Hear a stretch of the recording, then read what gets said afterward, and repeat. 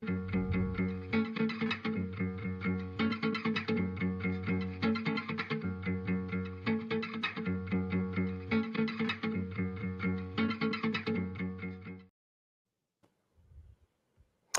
everybody. Welcome to another episode of Africa's a Country Talk. If you don't know who I am, I'm Will Shorkey, and I'm streaming from Johannesburg in South Africa, joined as always by my lovely co-presenter, Sean Jacobs, who's in Brooklyn, New York. And this is AISC Talk, a weekly interview show that we broadcast every Tuesday at 7 p.m. if you're in Nairobi, 5 p.m. if you're in Dakar, or 6 p.m. if you're where I am in Johannesburg. And our show is produced as always by Antoinette Engel, who is in Cape Town, South Africa. And this time, I promise we've got it right. This is episode 33.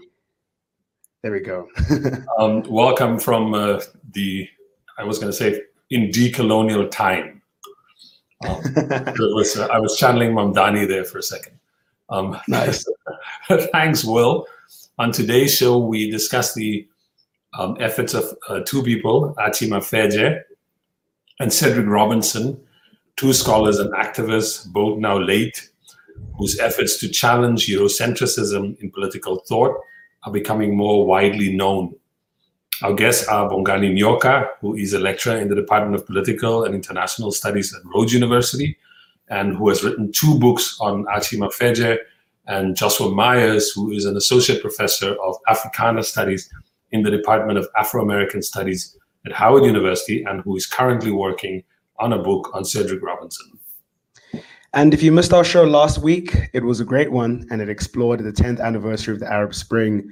With our guests, we spoke about what the Arab Spring was all about, how much longer until the revolution that it started will remain deferred, and why we didn't really see a political spring spread to the south of the Sahara in that moment, but how it influenced all protests, which happened subsequently. And for that, we had Nahal Al-Assa, who is an Egyptian independent researcher currently based in London, as well as Zachary Mampili, who co-authored the 2015 book, Africa Uprising, Popular Protest and Political Change.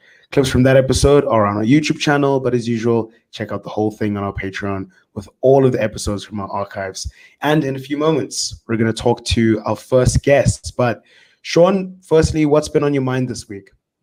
Football. Boys. Apart from Achi Mafeje and Cedric Robinson, like looking at their writings, see what people have said about them, I would say just football, African football. So I know for a lot of you, it was the so-called international break. You weren't looking at football because your club wasn't playing. Basically, as Grieve would said, you're not the colonial club in the lucrative European leagues. And so what happened was players traveled, if you want, home to go play for the national team. I know that South America had a break, but most other national teams were playing. And so the main one was I know a lot of people are watching the European nations playing for their qualifying matches for the World Cup. But what was more interesting for me was I was paying attention to the qualifiers for the African Cup of Nations.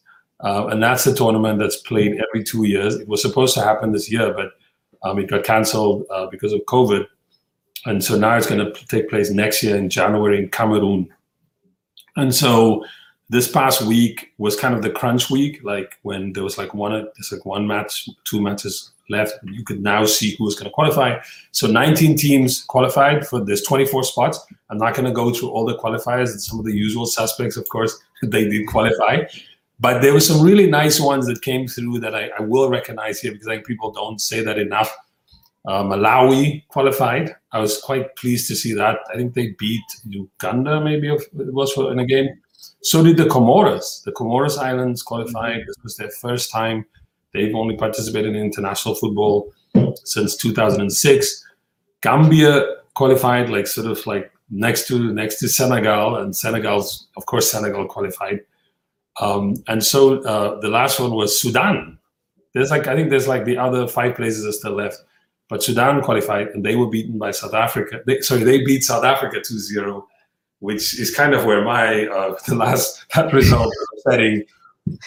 As a South African, it's particularly disappointing. And I was just going to say, we're going to get the usual introspection, the long articles from South Africa about we were once great in the mid-90s. Look how we've fallen. And the same old. It's going to be the same old discussion, but I think it will be kind of cliched because it won't lead to anything. And so I was talking to my brother. When these things happen, I call up my brother usually after a game. I'm watching South Africa. I struggle to get the signal, beIN Sports on some streaming device. And I was like, I'm here for the game. And when I started watching, I was like, yo, it's already 2-0. I was upset. My Sunday was over. So I called my brother, and my brother was like, yo, here's the solution. They need to start playing players who are making their careers in South Africa, making their lives in South Africa, and who ostensibly have become South African. In other words, the idea of who plays for the national team in South Africa should change. And it's ironic also that South African football and South African football fans will make a lot of noise about xenophobic Europe and xenophobic national teams in Europe who don't want to play, players of African descent. We'll have like articles written about the French national team, the Portuguese national team, and how diverse they've become and how Portuguese people are fighting against that diversity. But when it comes to our own national teams, we fight tooth and nail to keep a particular idea of the nation. And so what my brother basically said to me is like, what about, and he mentioned that Pitso Mosimane has been going on about this guy, Gaston Sirino, who's from Uruguay, actually, originally. He was born in Uruguay, but he's literally made his career in South Africa with Mamelodi Sundowns. And I think he just got signed, but Pitso went to Al Ahly, which, by the way, I don't know why Pitso is not the national coach. That's a separate debate. And Lefi, whoever is the coach, I've never heard of him. But somebody said no revolution. But Gaston Sirino should be playing for South Africa. And Pitso actually has been making this case since last year, saying, why isn't SAFA picking this guy and making him part of the national team? Similarly, there's another player who's eligible to play for South Africa, Samir Nurkovic, who plays for Kaizer Chiefs. Brilliant player from Serbia originally. He has actually said he would like to play for South Africa. But for some reason, the football fraternity in South Africa doesn't want to pick the guy. My quick two other points about this is, it's also bizarre why football is so weird and backward about this in South Africa, because it's not unusual in South Africa. Football, by the way, football's picked some players who are from somewhere else. They've picked, these are actually highlights of sort of Murkovic in action for Kaizer Chiefs. I mean, we need this kind of striker. Currently, we have Percy Tau. That's who we got. He's great, but he's not a natural goal scorer. But anyway, they've had like Hans Fonk. They picked him quickly before the '98 World Cup. Pierre Issa, who played for Marseille, who's of Lebanese background. No connections to South Africa. They had no problem with having those guys in the team. Why can't they have these players? Similarly, I would say in other sports codes in South Africa, they pick players who are not born in South Africa. In rugby, for example, you have Bees Mtawarira, who was originally from Zimbabwe, but for all intents and purposes, if you ask South Africans, nobody says that about him anymore. Exactly, he's part of that fabric of what we think about a sort of diverse country. So he's playing for South Africa, and he's playing in the rugby team. You have Imran Tahir, who was a spin bowler in the cricket team from Pakistan, just came to South Africa. When the cricket team needed a good spinner, they picked him. So I would like to see that in football. I'm talking directly to SAFA right now. They're not seeing this program. And I also, here's why I always like football. Let's think about football that I really like, about women's football. And I don't know if you remember when in Nigeria they had the protests, the hashtag protests late last year now, or earlier this year. Now the name of this is so terrible. EndSARS. And what was fascinating about this, the first footballer to make a political intervention there plays for the women's team. She plays, I think, for FC Barcelona Feminine. And similarly, it is the women's team in South Africa in football that has actually done this already. One of the stars of the 2019 World Cup team is a player called Ode Fulutudilu, who was born in the DRC and is essentially a product of a child of refugees. Family ended up in Cape Town, and she started a club football in some of the women's clubs in Cape Town. She currently plays in Finland. Before this, I think she played in Spain for Malaga. She played in the national team. So if the women's team, I've always said it, if the women's team is showing the men's team how to do this, the men's national team, then this should be happening in South Africa. And again, the larger point here is really about national identity in South Africa and about who to be a South African. it's this idea that only the people, we said this before, who's been a party to the conflict, i.e. whether you came there on a boat, whether you enslaved people, whether you were a slave, whether you were oppressed, you all have the right to the place. But it doesn't extend, it hasn't extended further than that. So it's a very bounded idea of the nation. And maybe football, which always shows the way, should turn up right now and do the right thing. So we could start winning again. I'm fed up. Will, what's on your mind? I think it's going to be more weight. It's going to carry more weight. Not at all. Not at all. What would be so funny is that once the show ends and we select the clips to put on our YouTube channel, we should title this "A Message to the South African Footballing Association" from Sean Jacobs, and promote it as that so that it can get to the right ears. But yeah, what's been on mind is nothing quite as deep. Actually, I've been thinking about memes, and I'll talk about this real quick. But as people by now know, there's a big crisis that's ongoing in the Suez Canal in Egypt. And I mean, I don't think I need to give the breakdown of what's happened, but there's this massive container ship called the Ever Given that's blocked the southern entrance to the canal. It's basically just carrying too much cargo. And the canal, when it was designed in 1869, wasn't built for the passage of ships that big. And there's an article here on the Washington Post by Lale Khalili who explains this big debacle really well. But I think what's been quite funny about this episode is that while there was a Suez crisis that happened during the presidency of Egyptian President Gamal Abdel Nasser in, I think, 1956. And that was like a super intense crisis. He nationalized the canal, and the UK, France, and Israel invaded Egypt, and there was a conflict. And then this happens, and what's actually overshadowed the crisis itself have been the memes that have been produced around the crisis. So the meme format that's doing the rounds is basically you see this massive looming ship, and there's on the banks of the canal there's a small digger that's just basically trying to excavate, and people are just going wild with this meme. This is my favorite one that's on screen now.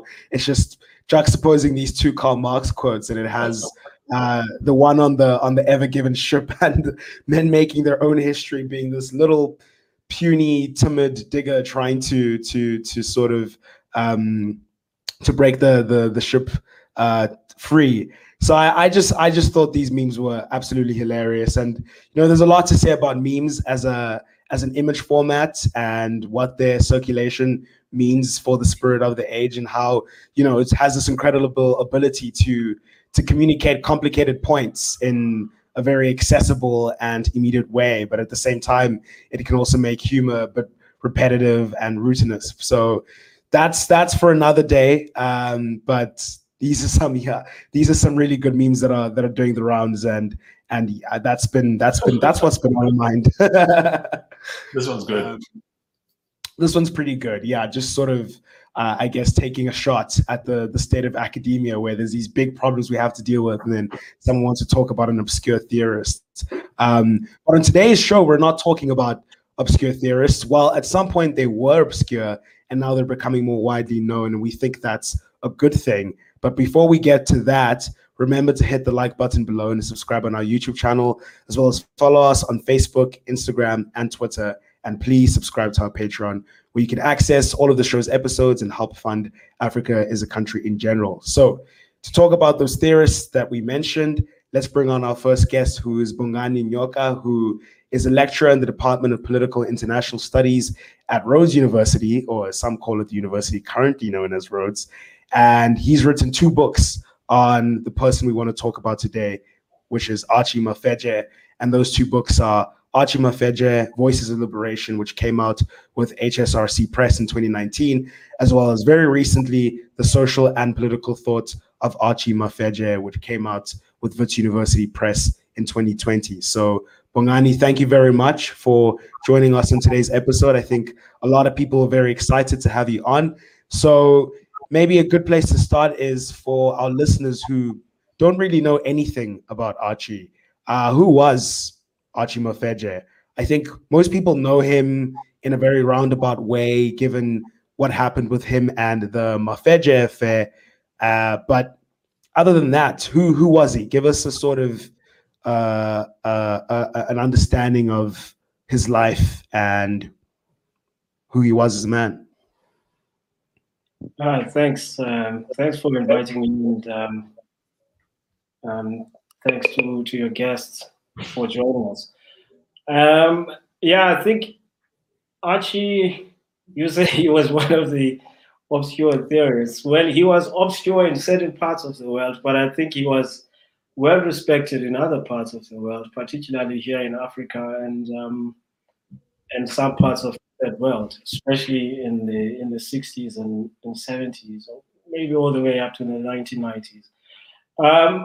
In South Africa, people generally write about Archie Mafeje in at least two ways.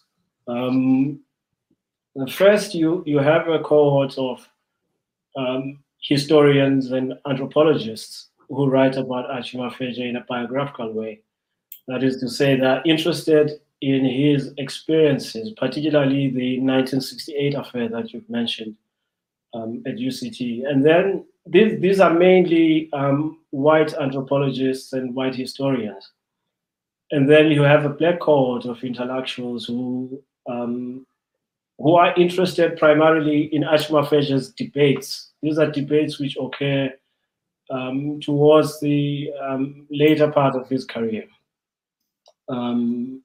Issues around Africanity and Afrocentricity.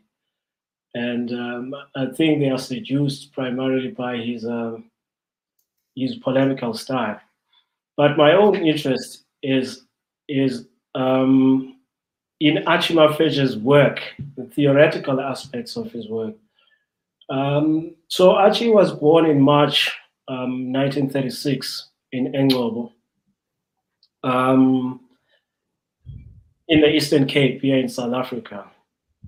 He studied at Ngabaga Secondary School, which was also in Englobo. And this was important in a variety of ways, because there he met one of the leaders of the Unity movement, Nathaniel Chucha Onono. He spends 2 years there at Ngabaga Secondary School, and then he proceeds to Hilltown College, which was one of the prestigious schools for Black people in South Africa at the time. And this was around 1954. There he meets another leader of the Unity movement, Livingstone Coetzee. And during this time, he's introduced not only to Marxism, but also to political struggles in South Africa. From there, he moves to the University of Fort Hare. He spends only one semester there, which was in 1955. And his studies were cut short by student protests. He returned the following year, but he couldn't stay for one reason or another, and this was 1956. So he leaves the Eastern Cape for the Western Cape. He goes to Cape Town, and he studied at UCT, where he did a Bachelor of Sciences, BSc, in microbiology. Oh wow! I didn't even know that part. Yes, yeah. Oh, I didn't know that either. In Cape Town, he's introduced. I suppose he knew them before he went to Cape Town.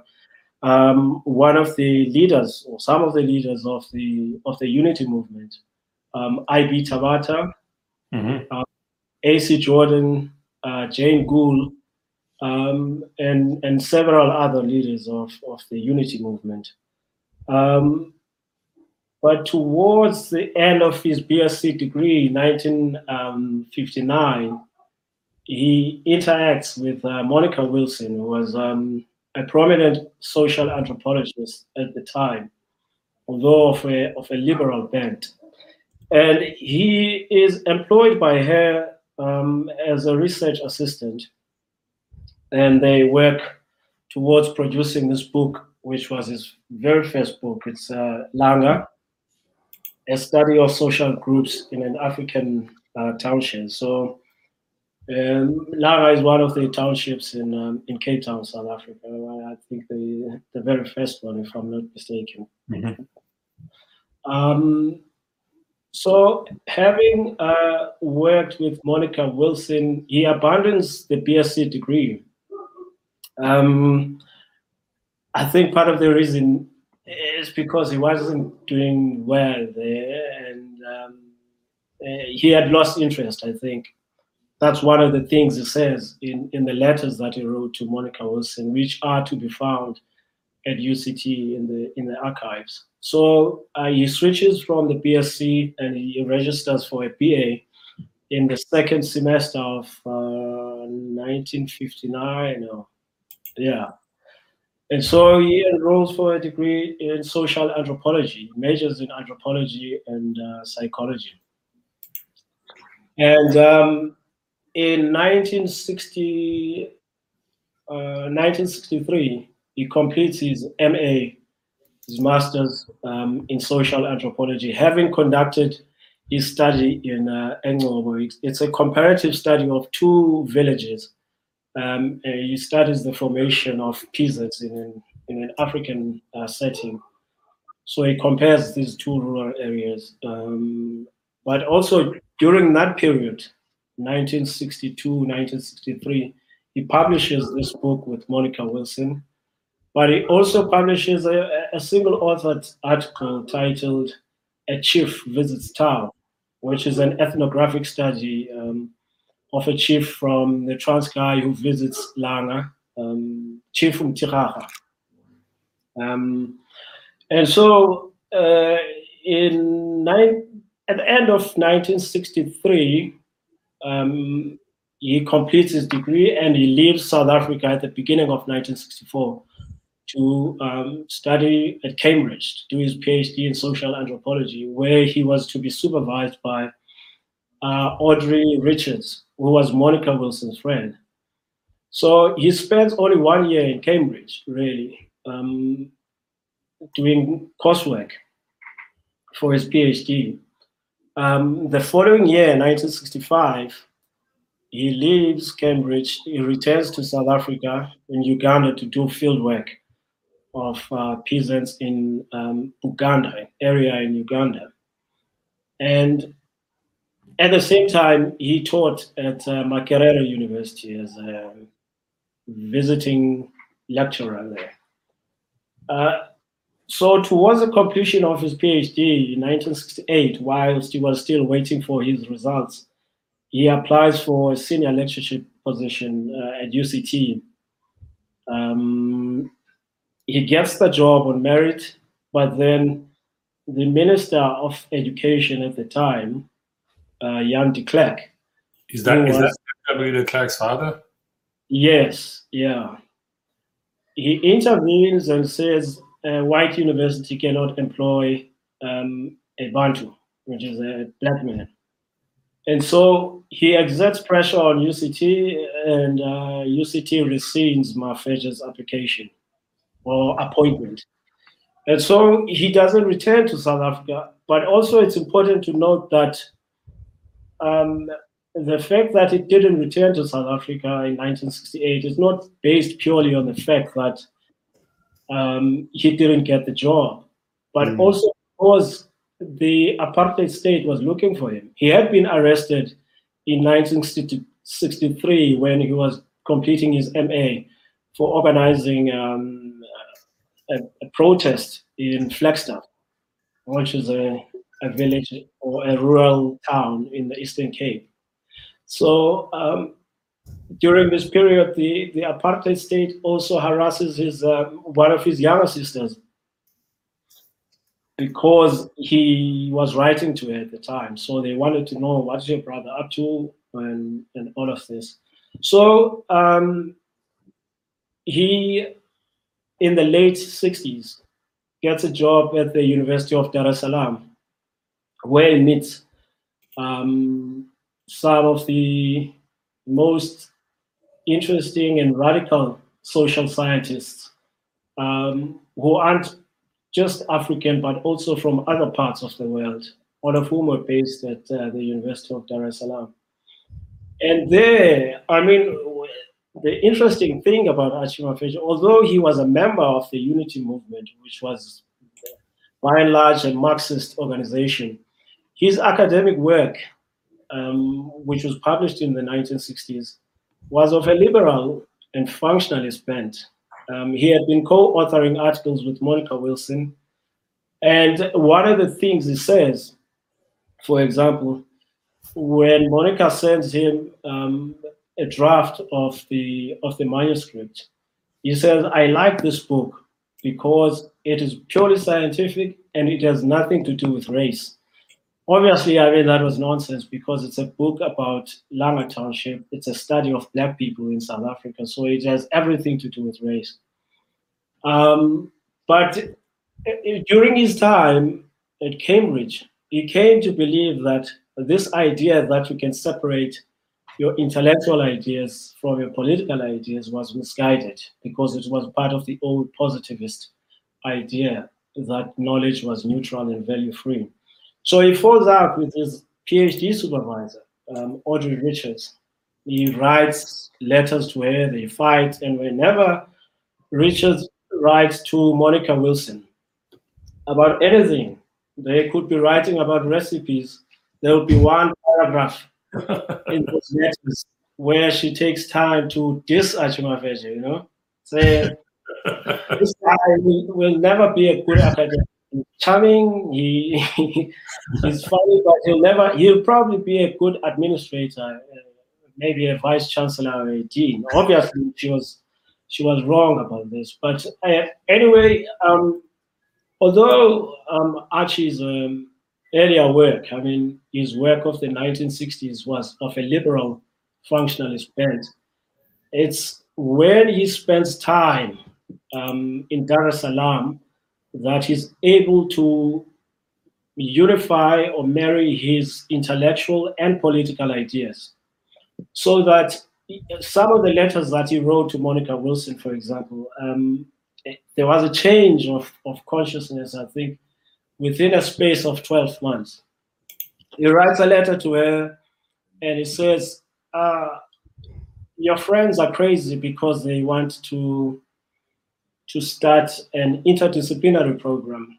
This is going to lead to a situation where we have students who are not methodologically grounded in any one discipline." 4 months later, he says, "I was appointed professor and I wanted to start an interdisciplinary program. And then I fought with the dean and he stopped this whole thing." I think 6 months after that, he says, "I now believe in non-disciplinary social science, not just inter, but non-disciplinary." And he is shaped by some of the debates which were taking place at Dar es Salaam at the time. And he publishes in 1968 a very important article entitled "The Problem of Anthropology in Historical Perspective, an Inquiry into the Growth of the Social Sciences." So whilst radical social scientists at the time were obsessed with the discipline of anthropology as being handmaiden of colonialism, Mafeja's intervention was this: the problem of anthropology is not purely ideological, it is also epistemological. And therefore, our concerns should not be purely based on its role in colonial administration, but also its theoretical lenses. And he says the biggest crime of the discipline of anthropology is functionalism, positivism, and alterity. That is, ab initio, from the beginning, it's the study of the other. You see?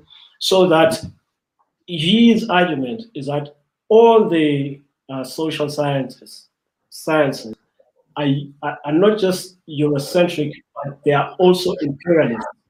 The difference with anthropology is that it was in the third world what other social sciences were in Europe. And so his alternative was this non-disciplinary social science, because he says you can.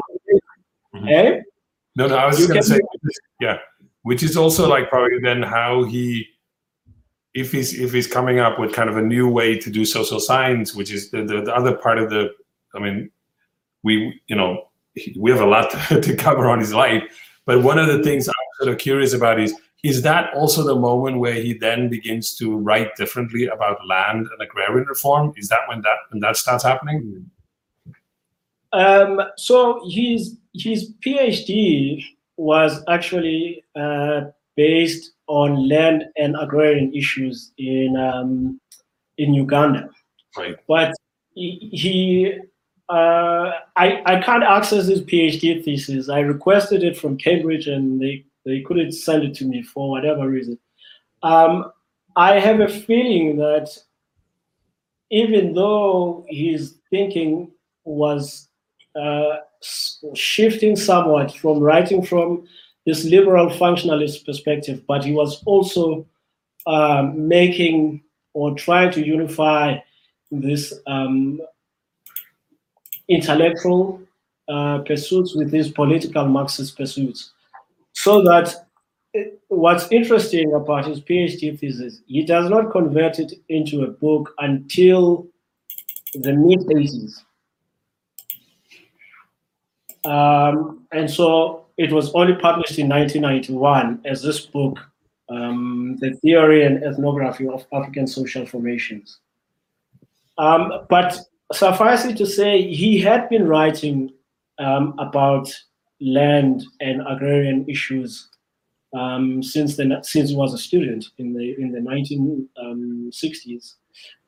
But what changes, I think, in the 1970s onwards is his intellectual and political lens, which he uses to study. But also, I think I should mention that in studying this aspect of his work, his critique of the social sciences, because it wasn't just a critique of the discipline of anthropology, it was a critique of the social sciences as social sciences. So I make a distinction between two aspects within this cluster of his work. So you have him critiquing particular concepts within the social sciences, but then you have this programmatic critique or this meta critique of the social sciences themselves. So the article, for example, which I forgot to mention, the ideology of tribalism, which was published in 1971. This is where he established a radical break with these liberal functionalist ideas with this article. But it's not a critique of the social sciences, nor is it a critique of the discipline of anthropology, but it's a critique of how this concept was used at the time. So that, for example, he says it was used to explain conflicts in Africa by Eurocentric social scientists. It was also used by colonial administrators. And then it was also used by African leaders themselves for their own political ends. But fourthly, to the extent that ordinary Africans come to believe that there are differences amongst them based on these tribal and ethnic divisions, it's a case of false consciousness. So a lot of people say he rejected the concept or the entity of tribe. He does not. He actually believes that there was at some point in African history things called self-contained political and economic units, which were called tribes. But then by the time colonialism disrupted the African continent, we no longer had tribes because of various disruptions. And so he says, to that extent, the concept of tribalism or tribe in the African continent is outdated and anachronistic. So, in any case, To ask a question related to this, which is, he has this thoroughgoing critique of social sciences as a discipline, and it's rooted in a critique of epistemology and how knowledge is produced and whom is producing it and to what ends. What program for reform did he propose? So he has these ideas of Africanacity, Africanization, indigenization. What did that entail for him? Okay, yes, that's important. I mean, you see, the thing about Archie, and one of the things that attracts me to his work is that his critique was not purely negative. I mean, it wasn't just saying, let's do away with this. So he says we can negate anthropology from the social sciences, but we will still have the problem of Eurocentrism and imperialism in other social sciences. Therefore, the alternative, he says, is a non-disciplinary social science. And so what would this look like, this non-disciplinary social science? He says his substitute concept for it, because his critics were saying to him, listen, you can do away with disciplines within the social sciences, but whatever it is that you come up with will still be a social science.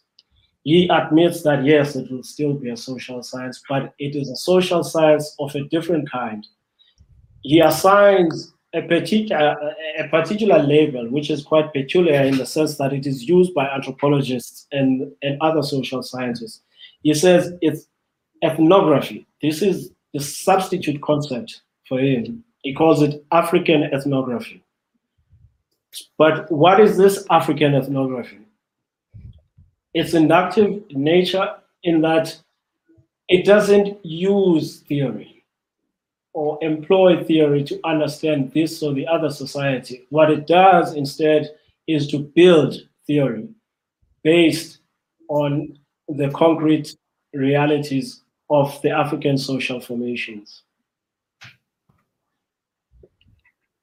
And so this inductive approach to the social sciences of his, this ethnography, when he talks about ethnography, he's not talking about a research method or a technique in the social sciences.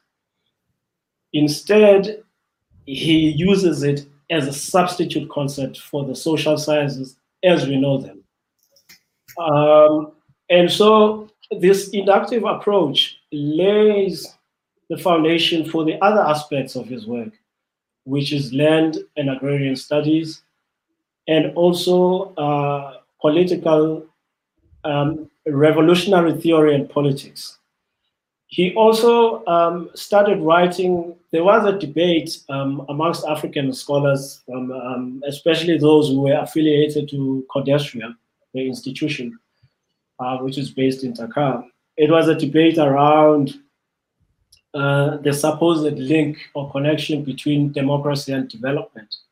Now, this is an underdeveloped aspect of Archie's work, because those writings, which are based on this theory of development, seems to me largely underdeveloped, but they are important nonetheless. So I'm not sure if this constitutes a standalone aspect or cluster of his writings, but it's important to read it, because the dichotomy at the time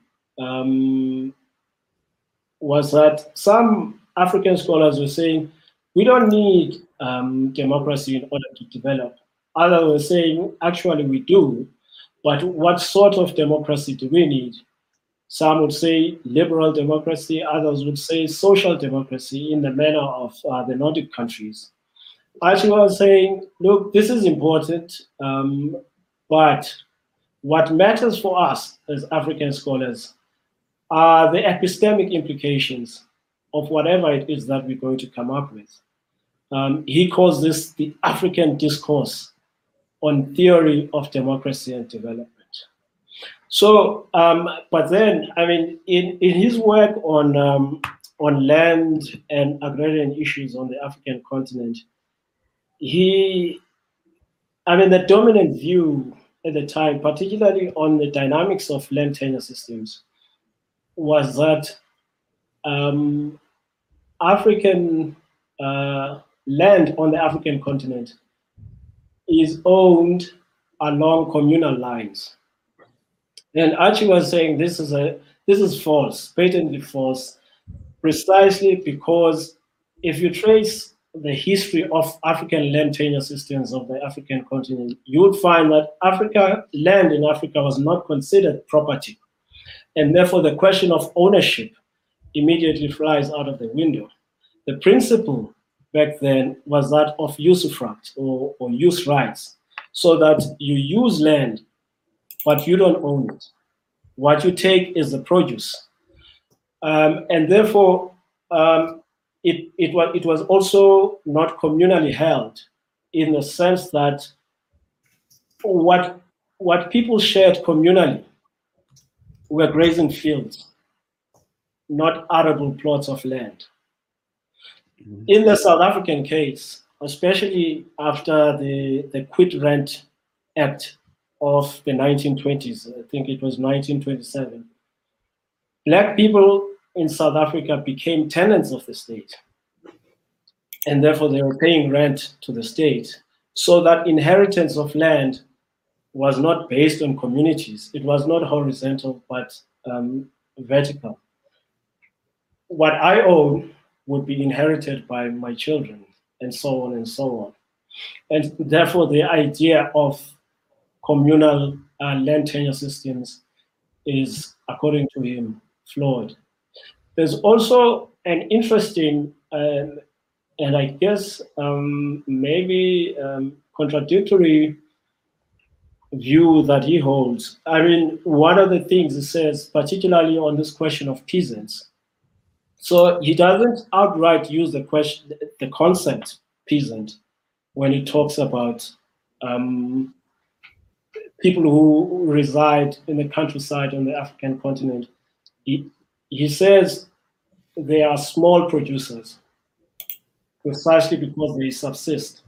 And therefore, this concept of small producers is used by him as a placeholder. So we must study first whether there are peasants on the African continent. Now, he uses the concept in the classical Leninist sense, in that he refers to peasants as petty landholders. So you must at least own some plots of land before you can be considered, because peasants are land rooted. Now, in the case of the African continent, do people own land or do they not? To the extent that they don't own land, but merely reside in the countryside, they are not peasants, because they are not landholders. They are small producers, he says.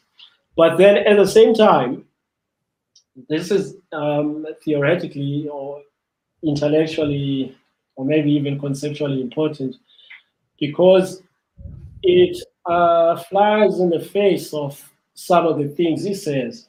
I mean, he says, for example, that except for Southern Africa, which is an erstwhile or perhaps even current settler society, he said in other parts of the African continent, the land question was resolved. And therefore there's no land question, there's an agrarian question, because people got their land after or post-independence. But this is also the same area that it says the people who reside there are not peasants, but small producers. So these are some of the interesting things that he says in this aspect of his work. So the most important thing, I guess, I mean, if we go back to his aspect, the aspect of his work that focuses on the critique of the social sciences is that we must learn from the African societies themselves, rather than importing theory in order to understand them. And to I mean, ask about that, sorry, Mm. just to ask about exactly that point, and maybe we can ask this as a final question before we bring Joshua on. You mentioned that Archie was part of Marxist organizations like the Unity Movement. So I'm curious to know, would you consider him to be a Marxist, or would you say that he broke from Marxism intellectually and politically, or did he still retain a lot of those roots? And can I add to that before you answer? Can I add to that? So one of the things about Archie, I think, and you sort of when you told his biography that came out, is this sort of idea. You know, in the setup, we said people think of him as kind of like marginal, alone, but we know that he is heavily, you know, outside South Africa, which is, you know, isolated, apartheid and so on. He's in Codesria. He is. If you go to a Codesria meeting, Archie Mafede, he gets a lot of love. Like, you know, all the people in Senegal, Olokoshi, Mamdani, like, you know, when they were alive, Tandika Mkandawire, if you talk to those guys, they appreciated, they loved, they honored Archie. So my question to you on that is this, that's the side of, and this goes to the politics of Archie, I suppose. And somebody in the questions asked about sort of somebody like a Ben Magubani, where, of course, you said like Archie's thing was like, I need to break with this idea that like me as an intellectual and my politics are these separate things. Where do you say Archie in relation to like some of the debates that are happening about South Africa, but also on the continent, you have these other South African academics that are also like Bernard Magubani, etc., and so on. So in your answer about Archie's politics and Archie as a Marxist, can you also answer that question that one of the viewers was asking? Yes. The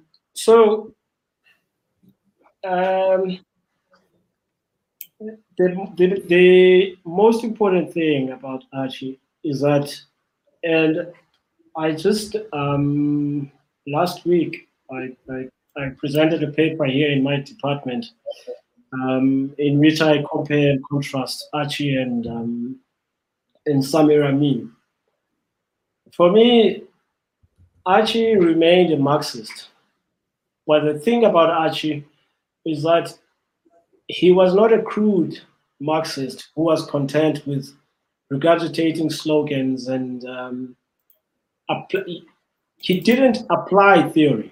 He wanted to build theory and contribute to Marxist theory primarily. So why he admired, for example, people like Lenin and Mao Zedong as theorists, precisely because they brought to bear the concrete realities of their respective countries to bear on Marxist theory. And so, yes, he remained a Marxist, but he was alert to the fact that there would be instances here in Africa which contrast dramatically with some of the closely held views in Marxist theory. I mean, he and Samir Amin, for example, when they study, especially East Africa, they talk about the concept of a tributary mode of production, whereas other Marxists wanted to study pre-colonial Africa as a feudal society. And he was saying the question of land as property did not hold in that area of the African continent.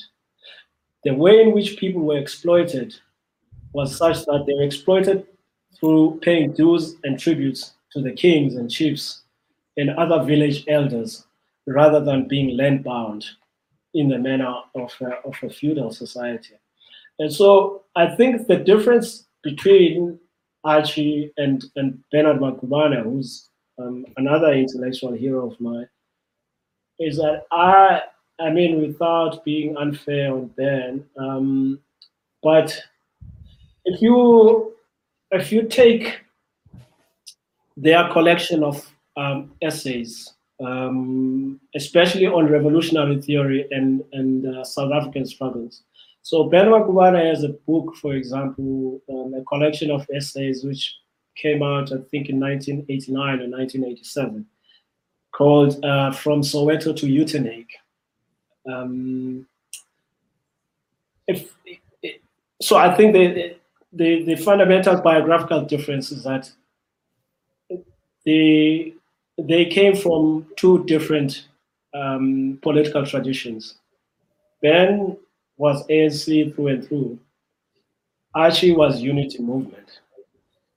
But the interesting thing about Ben is that although he was ANC, I don't think he joined SACP, although he was a Marxist. But he continued to use and defend ANC, SACP theories. For example, this idea of South Africa being a colony of a special type or being a case of internal colonialism. Mafeje argued that this deviates from class analysis, partly because the idea of colonialism is externally imposed, rather than being the idea of it being internal is a self-contradiction. But the most important thing is that there was nothing unique about South Africa in that case, in any case. I mean, you can compare South Africa with other parts of Southern Africa and other parts of East Africa, and also even with the US in that way. And so he referred to South Africa, and I think this is close to Cedric's concept, although not exactly the same.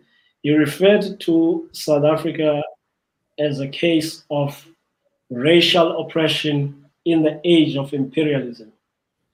Now, this is a direct quote from an article he wrote, which was published in 1986. It's entitled "South Africa, the Dynamics of a Beleaguered State." It was published in a journal called Journal of African Political Economy. And so, although he and Makubane came from different political traditions, Archie, in his collection of essays, which is entitled "In Search of an Alternative," he was quite critical of the unity movement. He was prepared to criticize his own movement, but and therefore, in some cases, abandon some of the unity movement's theoretical and ideological positions. And that's something that Ben Makubane, as far as I'm concerned, was not prepared to do. He was an ANC cadre through and through. And so I think, for me, the lesson to be learned, I think, from Mafeje, especially in his political work, he was faithful to ideas, ideology, and principle, rather than institutions and organizations. And he was prepared to be a lone ranger in that way.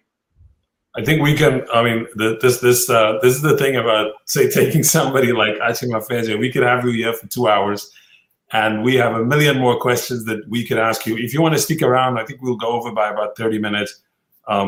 Maybe at the end we can come back to Archie Mafeje. But right now we're going to be joined by Joshua Myers, who is an associate professor of Africana Studies in the Department of Afro-American Studies at Howard University.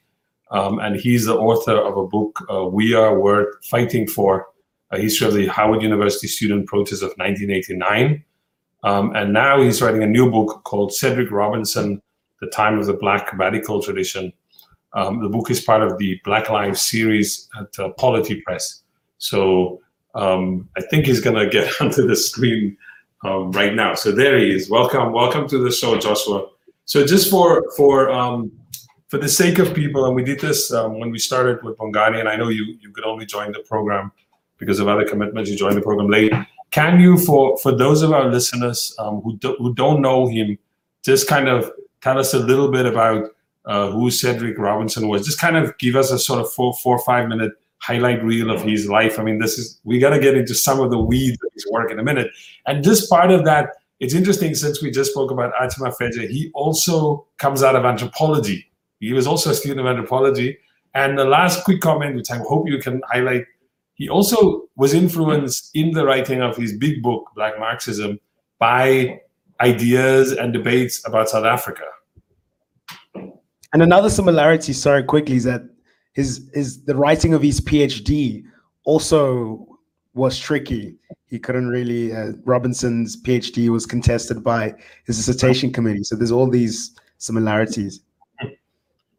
Yeah, just want to say thank you all for inviting me to talk about some new work that I'm working on. Actually, the book is done, and so excellent. Congratulations. The introduction, it'll be out in the UK in September, and in the US it'll be out at the end of October. So the work that I did was really inspired by the fact that Cedric Robinson, he's an African. That's the first thing I would say about him. And although he's born in Oakland, right? There's a very African sensibility that grows over time, both culturally and intellectually. And so by the time he gets to college, which was not expected for Black folks born in West Oakland in 1940, right? By the time he gets to Berkeley, he's looking for more of Africa. And so, Nell Irvin Painter, who was a classmate of his at the time, told me that the reason that they majored in anthropology is because they were looking for non-white people in the curriculum. There's no Black studies yet, right? And so the only place that you could find non-whites was in anthropology. And so he switches from a pre-med major to majoring in anthropology. And then that's around 1960. And 2 years later, he's in Southern Rhodesia. And so, he's part of Operation Crossroads Africa, founded by James Herman Robinson as a kind of, Cold War era pro-U.S. foreign policy Africa volunteerism initiative. But he has his own agenda when he goes to Southern Rhodesia. And he starts to hang around, the folk who are organizing as part of the Zimbabwe African People's Union. And that ruffles the feathers of the white settlers, because here you have supposedly these Americans who are supporting, white liberal interests, and they are going around and messing with the African nationalists. And so that was who he was. And so it wasn't only him, but he was very much moved by that. He meets Reverend Ndabdegini Sitole. He meets Joshua Nkomo. He meets Jomo Kenyatta when they go to Kenya. Like, he secretly tapes the rally of ZAPU and actually KANU, because they went through Kenya as they were getting to Southern Rhodesia. So there's a picture of him, with Jomo Kenyatta on Kenyatta's farmland, during that time. And so Africa was extremely important because he's also organizing with the roots of the Afro-American Association, which is a Black nationalist formation out in the area, which exists largely because of the independence struggle on the continent, connecting that to the revolutionary struggles in the diaspora, including Cuba, and so on and so forth. And so Africa is actually central. And Sharpeville happens when he's in undergraduate.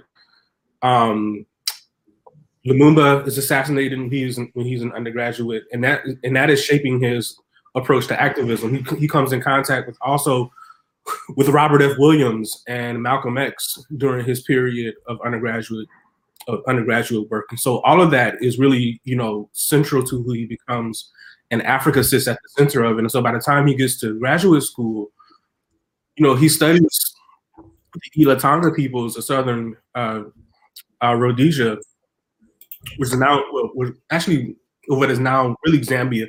It's really shaky because and he talks about this, is that they didn't create what we know as a state. And so he uses the Ilatanga as an example in his dissertation of a group of people who don't create society around questions of the political. And that becomes his entree into a kind of a Black studies approach to knowledge, because ultimately for him, the disciplines created models of existence and categories of life that didn't map onto how African people actually live, which was now an opening for Black studies to do something differently. And so he takes that to world systems theory in its formation when he goes to Binghamton as a professor. And ultimately, a lot of what he proposes to world systems theory is never adopted, or it's adopted much later after he's gone, which has to do with not only the role of Africa, but the role of African people in opposing the world system. And that is the basis of what he does in Black Marxism. And the one thing I'll say about Black Marxism, probably more than one thing, but one thing I want to emphasize about Black Marxism is one of the critiques is that whereas Africa, right? And Africa is there, right? There's a small section called Africa Revolt at the Source. But that was going to actually, he planned for that to be the preface to an entire second volume on Africa alone. And so the idea, the theories of Black Marxism or the content of Black Marxism absolutely applied to the continental African situation. The only problem was that that volume never appeared. And so it gets framed as if Black Marxism is not about Africa. But that volume would have been, you know, and I've seen some of the outline for it, it would have been centered around the ideas of another important African revolutionary, Amilcar Cabral, who for Robinson was one of the most important components, personas of Black radical intelligentsia. And he's doing all that. Sorry, I just wanted to ask, what did he mean by that term? Because you mentioned now Cabral is belonging to Black radical intelligentsia. Robinson proposes the idea of a Black radical tradition. What did he mean by that? So the tradition and the intelligentsia are not the same. The tradition is the actual resistance activities of African people to this system, right? And that didn't require intellectuals for it to exist. The intellectuals were required in order to sort of elevate it into a theory for people who may need words to translate those actions, right? Or need words to inspire those actions. And so the intelligentsia, Robinson argues, had to discover the larger tradition. And in many ways, they discover it after finding the absences or the critical silences within other radical traditions of this idea of Black resistance, right? And so Cabral is interesting in that sense because Cabral, you know, revises Marx to sort of meet the requirements of the revolution that he was actually involved in Guinea-Bissau, and then revising Marxism, of course, that enables the cultures of resistance that, you know, enlivened the lives of the peasantry, the seed of opposition that sort of guided how they, you know, viewed the world around them and colonialism as a force in that world around them, to come up with an authentic theory of revolution, right? And so, you know, Robinson writes about Cabral in two places in Radical America, which was who is it? I think it was the name's escaping me now. Herbert Gutman, I think, is involved in that publication. But that is his extended treatment of Africa. But what I was going to say is he's also organizing, right? He's a part of the anti-apartheid struggle, not only engaging it in England around the whole concept of racial capitalism, but also when he comes back to Santa Barbara. And so there are Black people in California, right, that are organizing around anti-apartheid in the late 1970s, early 1980s, and he's involved in that work. And he ends up in 1999 at the University of the Wits at a conference on the Truth and Reconciliation Commission. And so, I mean, there's so many ties that we can draw. And in fact, there's actually, I think, enough for a book, literally enough for a book on Cedric Robinson and Africa, Cedric Robinson as an Africanist even, right? And so that's very much connected to this whole conversation. Now, about the South African connection and racial capitalism, I'm not totally sure about that because there's really no archival trace, right, of this in Robinson's private archive. So I can only speculate about what that I can only speculate about what the connection was. He, of course, knew these folks, right? There's a very real because they're in the same circles in London. Right. But in terms of the inspiration for the term, the inspiration for the concept, you know, it's interesting. Robinson, the chapter that he writes that uses the title Racial Capitalism and Black Marxism is already written by the time he gets to London. So the concept that he's sort of outlining, you know, it's already in place because of his previous relationships with radicals in the Detroit circles, Ann Arbor, that vortex, his engagement with, you know, people like C.L.R. James and others in you know, that portion of his life. But I think there was maybe an attempt to sort of connect it to some of the language that was being put forward and to also extend and broaden that language to include something much larger than what I think the South Africans were doing with the concept. Western civilization itself, right? Not just the anti-apartheid struggle, but how that's part of Western civilization itself. But in terms of a direct, like documented connection, it's very hard to find that between. There's usually what people will say is that at that time, there's this group in the ANC who's questioning like the ANC's conventional understanding of capitalism in South Africa. So this guy Martin Lagasse, who actually studied in the US, I think in the 60s, Neville Alexander, who's a sort of unity movement figure from the sort of what we just talking earlier about Archie Mafeja, and David Hempson, who I know listens to the program. I don't know if he's watching today. But so there's this kind of, it's interesting that you said stuff has already been written, because usually he's right. People sort of say he's in England, he's around CLR James. Right. So that's where you're picking up Stuart Hall. So that's where he's picking up these sort of arguments about racial capitalism. I wanted just to ask a related question to this. What is his relationship during these moments with other Black American kind of radical thinkers? Because you said also, he's talking to people in Ann Arbor. I'm assuming you mean like SDS and all that. But can you say like, what is his relationship? Before you answer that, where does he like sort of fall, say, with other people who are also thinking, writing at this time, and even later into the 80s, like, somebody like, I don't know, Manning Marable or Harold Cruz or Adolph Reed or like Gerald Horn or Angela Davis? Like, where does he fit next to those people? And that was a crazy group, but I'm just thinking, you think Black American radicals who are doing, what you say, this kind of like thinking world systems, thinking like, making the connections, like how does he relate to all those people, for example? Robinson had a relationship with every single person that you named.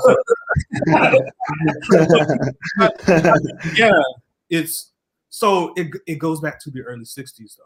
So you have to work through his life when he's in the Bay Area, because there's so many opportunities to get involved in radical political organizing, even before the Black Panther Party is founded in 1966. And so, when I was actually in Oakland, tracing some of this, a lot of the librarians said, "Oh, you mean the Panthers?" And so they start their orientation is 1966 forward, because that's when Black Power started. And it's like, no, it's 1958, 59, 60 with the independence of African countries, and that's inspiring these Black folk who are organizing. And so, and even before that, because you want to talk about radical anti-capitalist organizing, right? And so early on in Cedric's journey, after he comes from Africa, and so he's already met Kenyatta, he's already met Nkomo and these folks, then he meets William Patterson and Louise Thompson Patterson. He meets Matthew and Evelyn Crawford. These are old school anti-capitalist organizers. And it's not altogether clear what he learned from them, beyond the fact that there is an intellectual tradition of engaging with radical leftist organizing. And so he connects that with what he was experiencing as a Black power before there's a concept of Black power as such in the late 1960s with his work in Berkeley. And so he had already met Malcolm. He had already engaged Malcolm. He had already met Robert F. Williams. The engagement for Malcolm X, right? Say it again, you kind of broke up. No, I said he had organized, I think, a speaking engagement for Malcolm X. Yeah. In 1961, right? In the same spring, he brings in Robert F. Williams, right? And when Robert F. Williams and them got in trouble, he creates an organization called the Bay Area Committee for the Defense of the Monroe Defendants in late 1960s. Who don't know, Robert Williams is a sort of like proto-armed struggle, if you want, right? African-American radical politics in the 60s. Yeah. Right, it's the arm of radical self-defense, radical, in some cases, guerrilla warfare in the United States South, right? And so all of that is already in his mind while he's at the age of 21. And so by the time, he enters the academy, it's to represent that political struggle in theory, in words, in concepts. And so he's aligning with people that are doing that kind of work in Black studies. And so some of the names that you mentioned, Manning Marable in the 1980s, there's a relationship in the early 1980s. There's actually an attempt to bring Manning Marable out to University of California, Angela Davis, there's a relationship with her. Also an attempt to bring her out to Santa Barbara, but they do get Gerald Horne to come. And so Gerald Horne and Cedric are in the same faculty in Black Studies. Actually, Gerald was in the Department of Black Studies while Cedric was in the Center for Black Studies. And so they're actually there at the same time. So, I mean, if you really connect these particular figures, Robinson would have been, at the very least in conversation with them. But he's also, struggling to maintain the status of the Center for Black Studies. He's also involved in political organizing in Santa Barbara.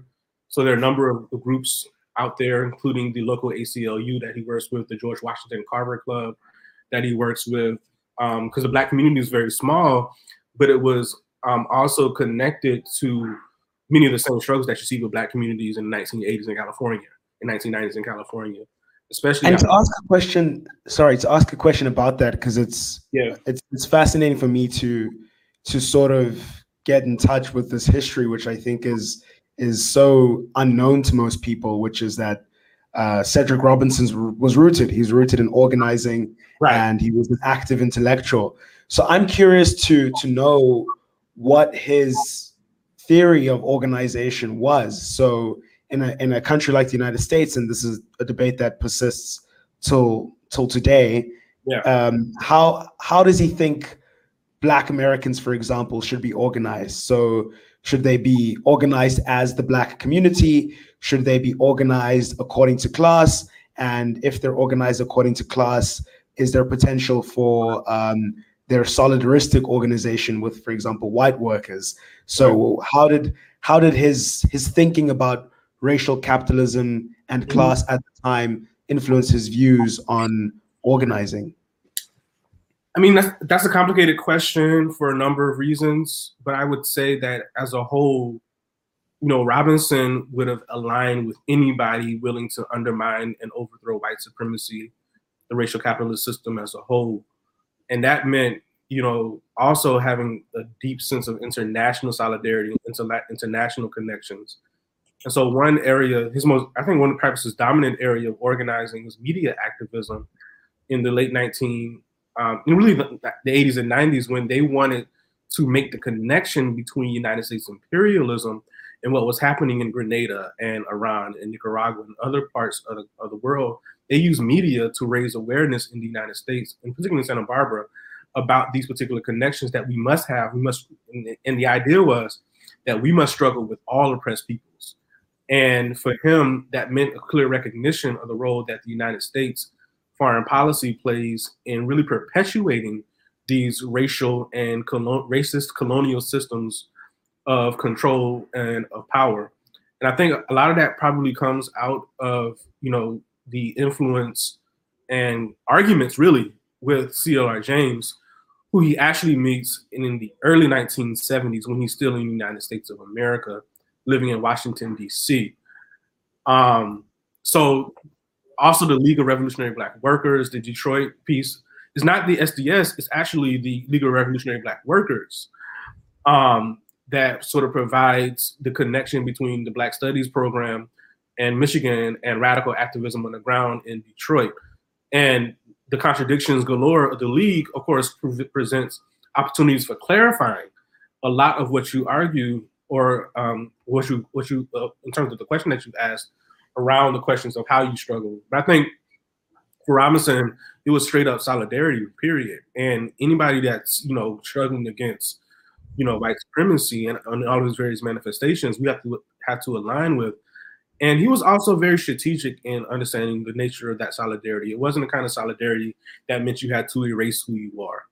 And so he would often talk about how, his Blackness was what gave him the ability to see and to think and to orient himself towards the nature of the beast. And that goes back to his grounding with his grandfather and his aunt, like early life. And so that never leaves him. At the end of Black Marxism, he says we must remain one with that, even as we struggle with other people. He was talking in probably one of his last lectures in 2015. I think this was actually on YouTube about how, it was because someone, instilled in me a sense of pride and understanding of my Blackness that I was able to understand the nature of what police brutality actually represented and how that as an arm of the state, when it is a very particular manifestation and condition of white supremacy that we struggle against as Black people, even as we are people of the world. And the idea is that your Blackness doesn't negate your connection to other people, meaning Blackness is simply a way that the Black radical tradition is a way of creating space and creating the idea that others are a part of this common project of humanity, because it is the Black radical tradition that says we will not sustain the idea that people are property. We will not sustain the idea that land could be held and private and be used as an exploitable product. It's the Black radical tradition that is us. And so it's not a position of it's just us. It's a position of here are the ethical Wole Soyinka says, these are the guides to existence, as opposed to the rule or the way of life. No, this is a guide to how to be. This is a guide to how to exist. And so that always comes to other people. So I wanted to just follow up on that. In your book, so one of the things that is interesting more recently is, of course, Black Lives Matter activists, they're picking up on Cedric Roberts. And if you're on Twitter or on social media, people are sort of quoting him left, right, and center. It's interesting. We're also finding that in struggles elsewhere on the continent, that you have young, new generations of young African activists, intellectuals, and so on, they reading Black Marxism. Mm-hmm. Can you say in your book, do you deal with this kind of is this an American, is Cedric's work mostly applicable, say, to the American social condition, or can it work elsewhere? Is that something that you sort of answered a little bit of it already by saying this is not a rule book, it's a guide. So if you're living in Cape Town in South Africa or in southern Zimbabwe or in Nairobi, Cedric can say something to you. Can you say a little bit about that, about why he's making a comeback? It's absolutely Pan-African in orientation. And, in fact, if you're reading it and thinking it's an American text, I think you're misreading the text. That's my personal. So it's diaspora wide, it's Pan-African, it's all of those things, because ultimately the black existence in the modern world is Pan-African, right? And so for him, that chapter 6 in the text, where he goes through starting in 16th century Mexico and coming all the way to 19th century South Africa, and stopping in Jamaica, stopping in Colombia, stopping in Venezuela, stopping in Cuba, stopping in Haiti, stopping in the United States, stopping in Barbados, he continuously is giving a Pan-African theory of Black common revolutionary ideas. And ultimately, it's the ability to live free, right? To live free of the imposition of the system of racial capitalism, which is at the core of every struggle in the Black world, right? The ideological difference is how you get there, but the desire is something that we have to seize on, right? I talk about this all the time. It's very few of us, right? Very few Black people don't see that. There are very few Black people that don't see the system as a problem, right? The question becomes, how do we get to there? But we have to seize on that reality that you don't have to convince Black people that something is off. And so the question becomes, how do you get to a point where you can live free of that? And for Robinson, that changes over time, right? It's clear in the 15th, 16th, and 17th centuries that one, in order to live free of that, one becomes a maroon, right? Right. By the time the 19th century, occurs, in the industrial, adolescence of capitalism is coming to existence, revolutions start to be more of an assault, more of the assault that we perpetuate. And then once formal colonialism happens, there's another struggle that another level of struggle on the continent and in the diaspora that we have to struggle with. And in anti-colonial independence movements, I think, is really, when he's in Southern Rhodesia in 1962, I think it is those movements that give him a sense, really, of the Black radical tradition as the people's struggle. Like, he has to break from the liberal do-gooder mindset and literally go to the villages, go to the meetings of the ZAPU, and that's where he gets a sense, I think, that's the beginnings of Black Marxism, in terms of this notion that the people decide for themselves, right? And struggle together, and they decide for themselves. That this doesn't come from an imposition of some type of ideological framework or some, set of doctrines that then they have to apply. No, look at what what's happening, in this village as they struggle against literally settler colonialism. And I think that shapes him in innumerable ways. And the other thing that shapes him, of course, is growing up in West Oakland, where people have to figure out how to survive every day. So to ask, maybe. I was going to say, Oakland is unique. I mean, like the kind of radical, sort of radical Black internationalist politics of Oakland is in the U.S. It's had its own unique nature. But sorry, William, you go ahead.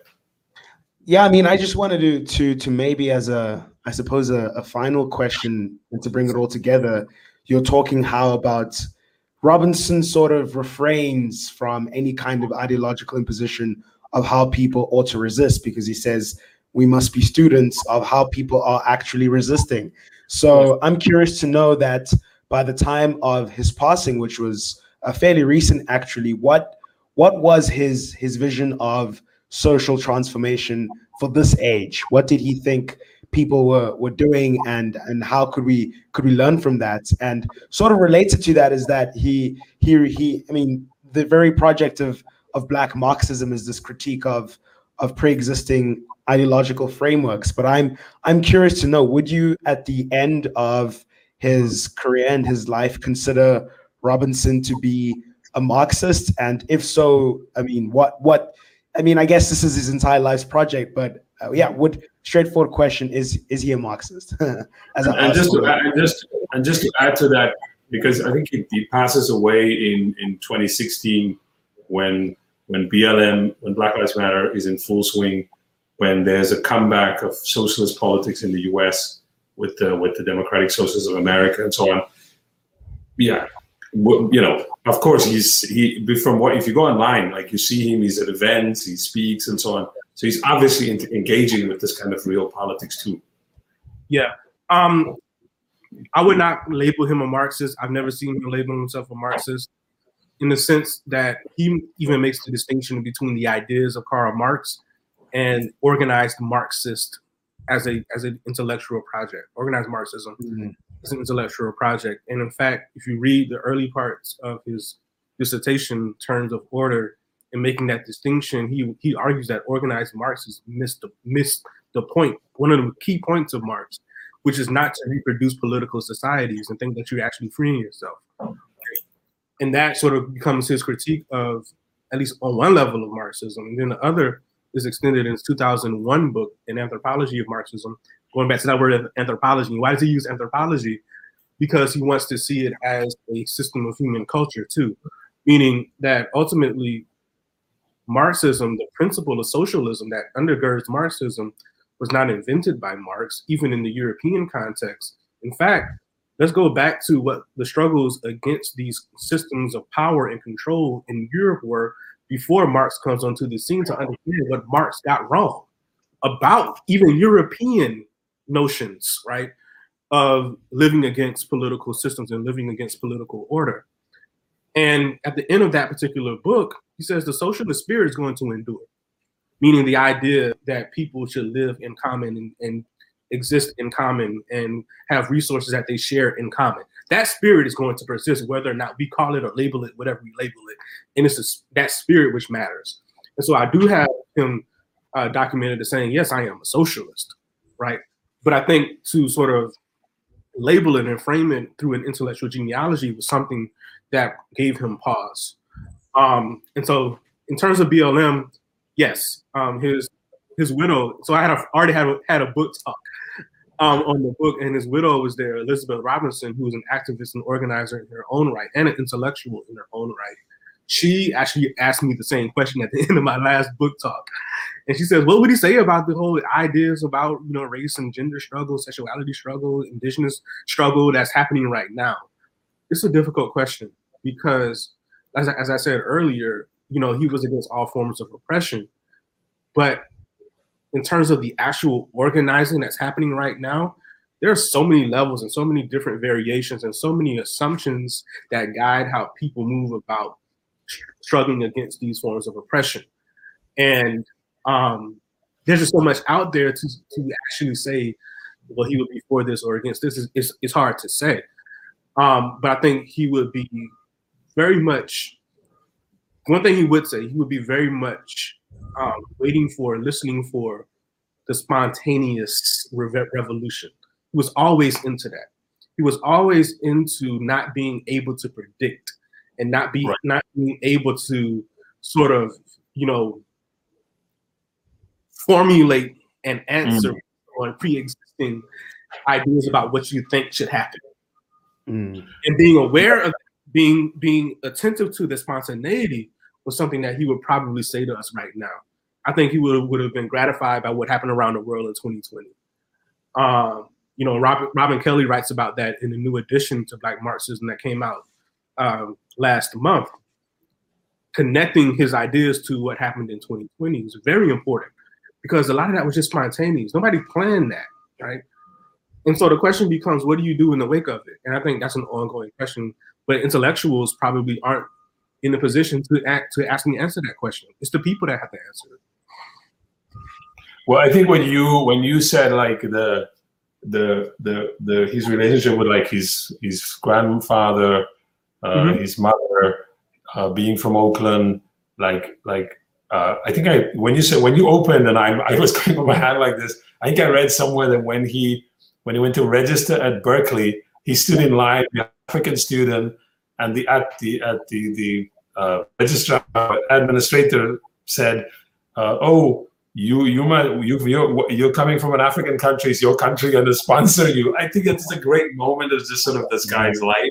It's incredible, and you did a really good job, I think, of kind of establishing him as an African. The way you set it up, like that this guy, he's at all times he's sort of open. He's open to like learning new ideas, picking up in southern, then Southern Rhodesia, picking up in London. Like he just spun Sussex. He's sponging. But I think he must have a core, because I always say to people, as much as as much as you kind of change your mind or you see something coming, even if it looks weird when it comes towards you, you could see its potential. I think for me, for example, I'm totally the product of sort of late 1980s classes at the University of Cape Town, and I'm basically understanding the world through historical materialism. That's not for me.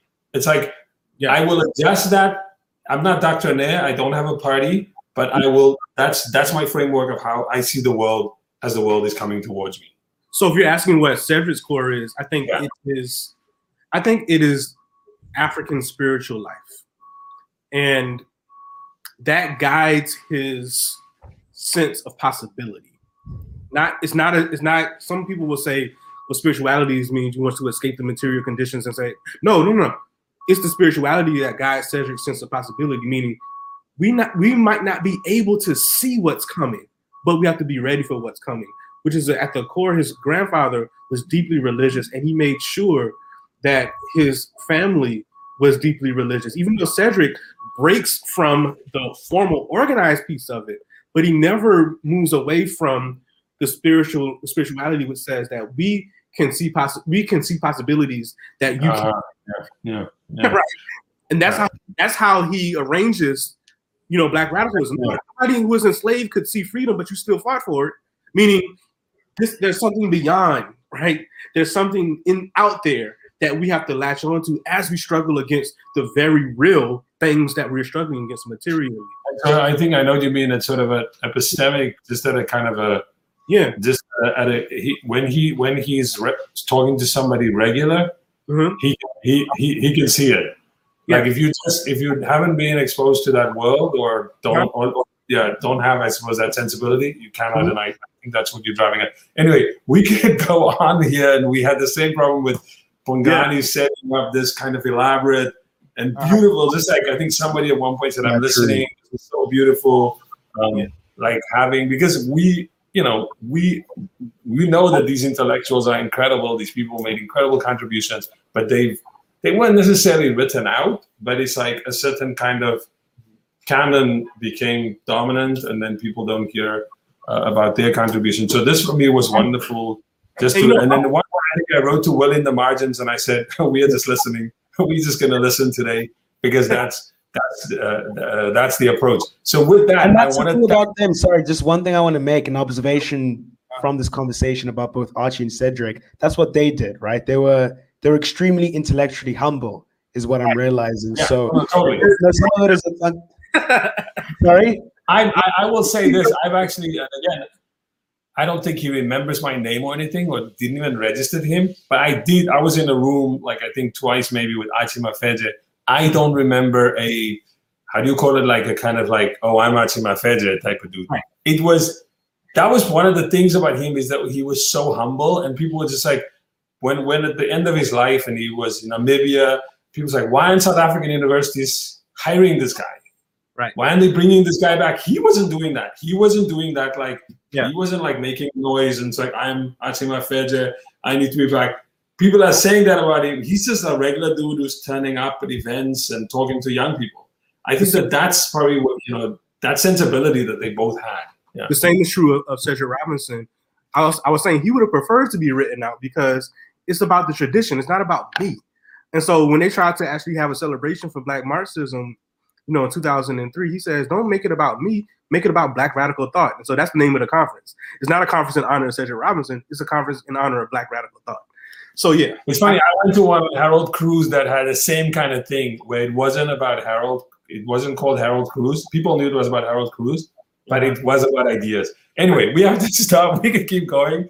We have to stop. Thank you to Bongani Nyoka. Thank you to Josh Myers. Thank you to our many regular listeners and viewers in the comments. I was looking at YouTube.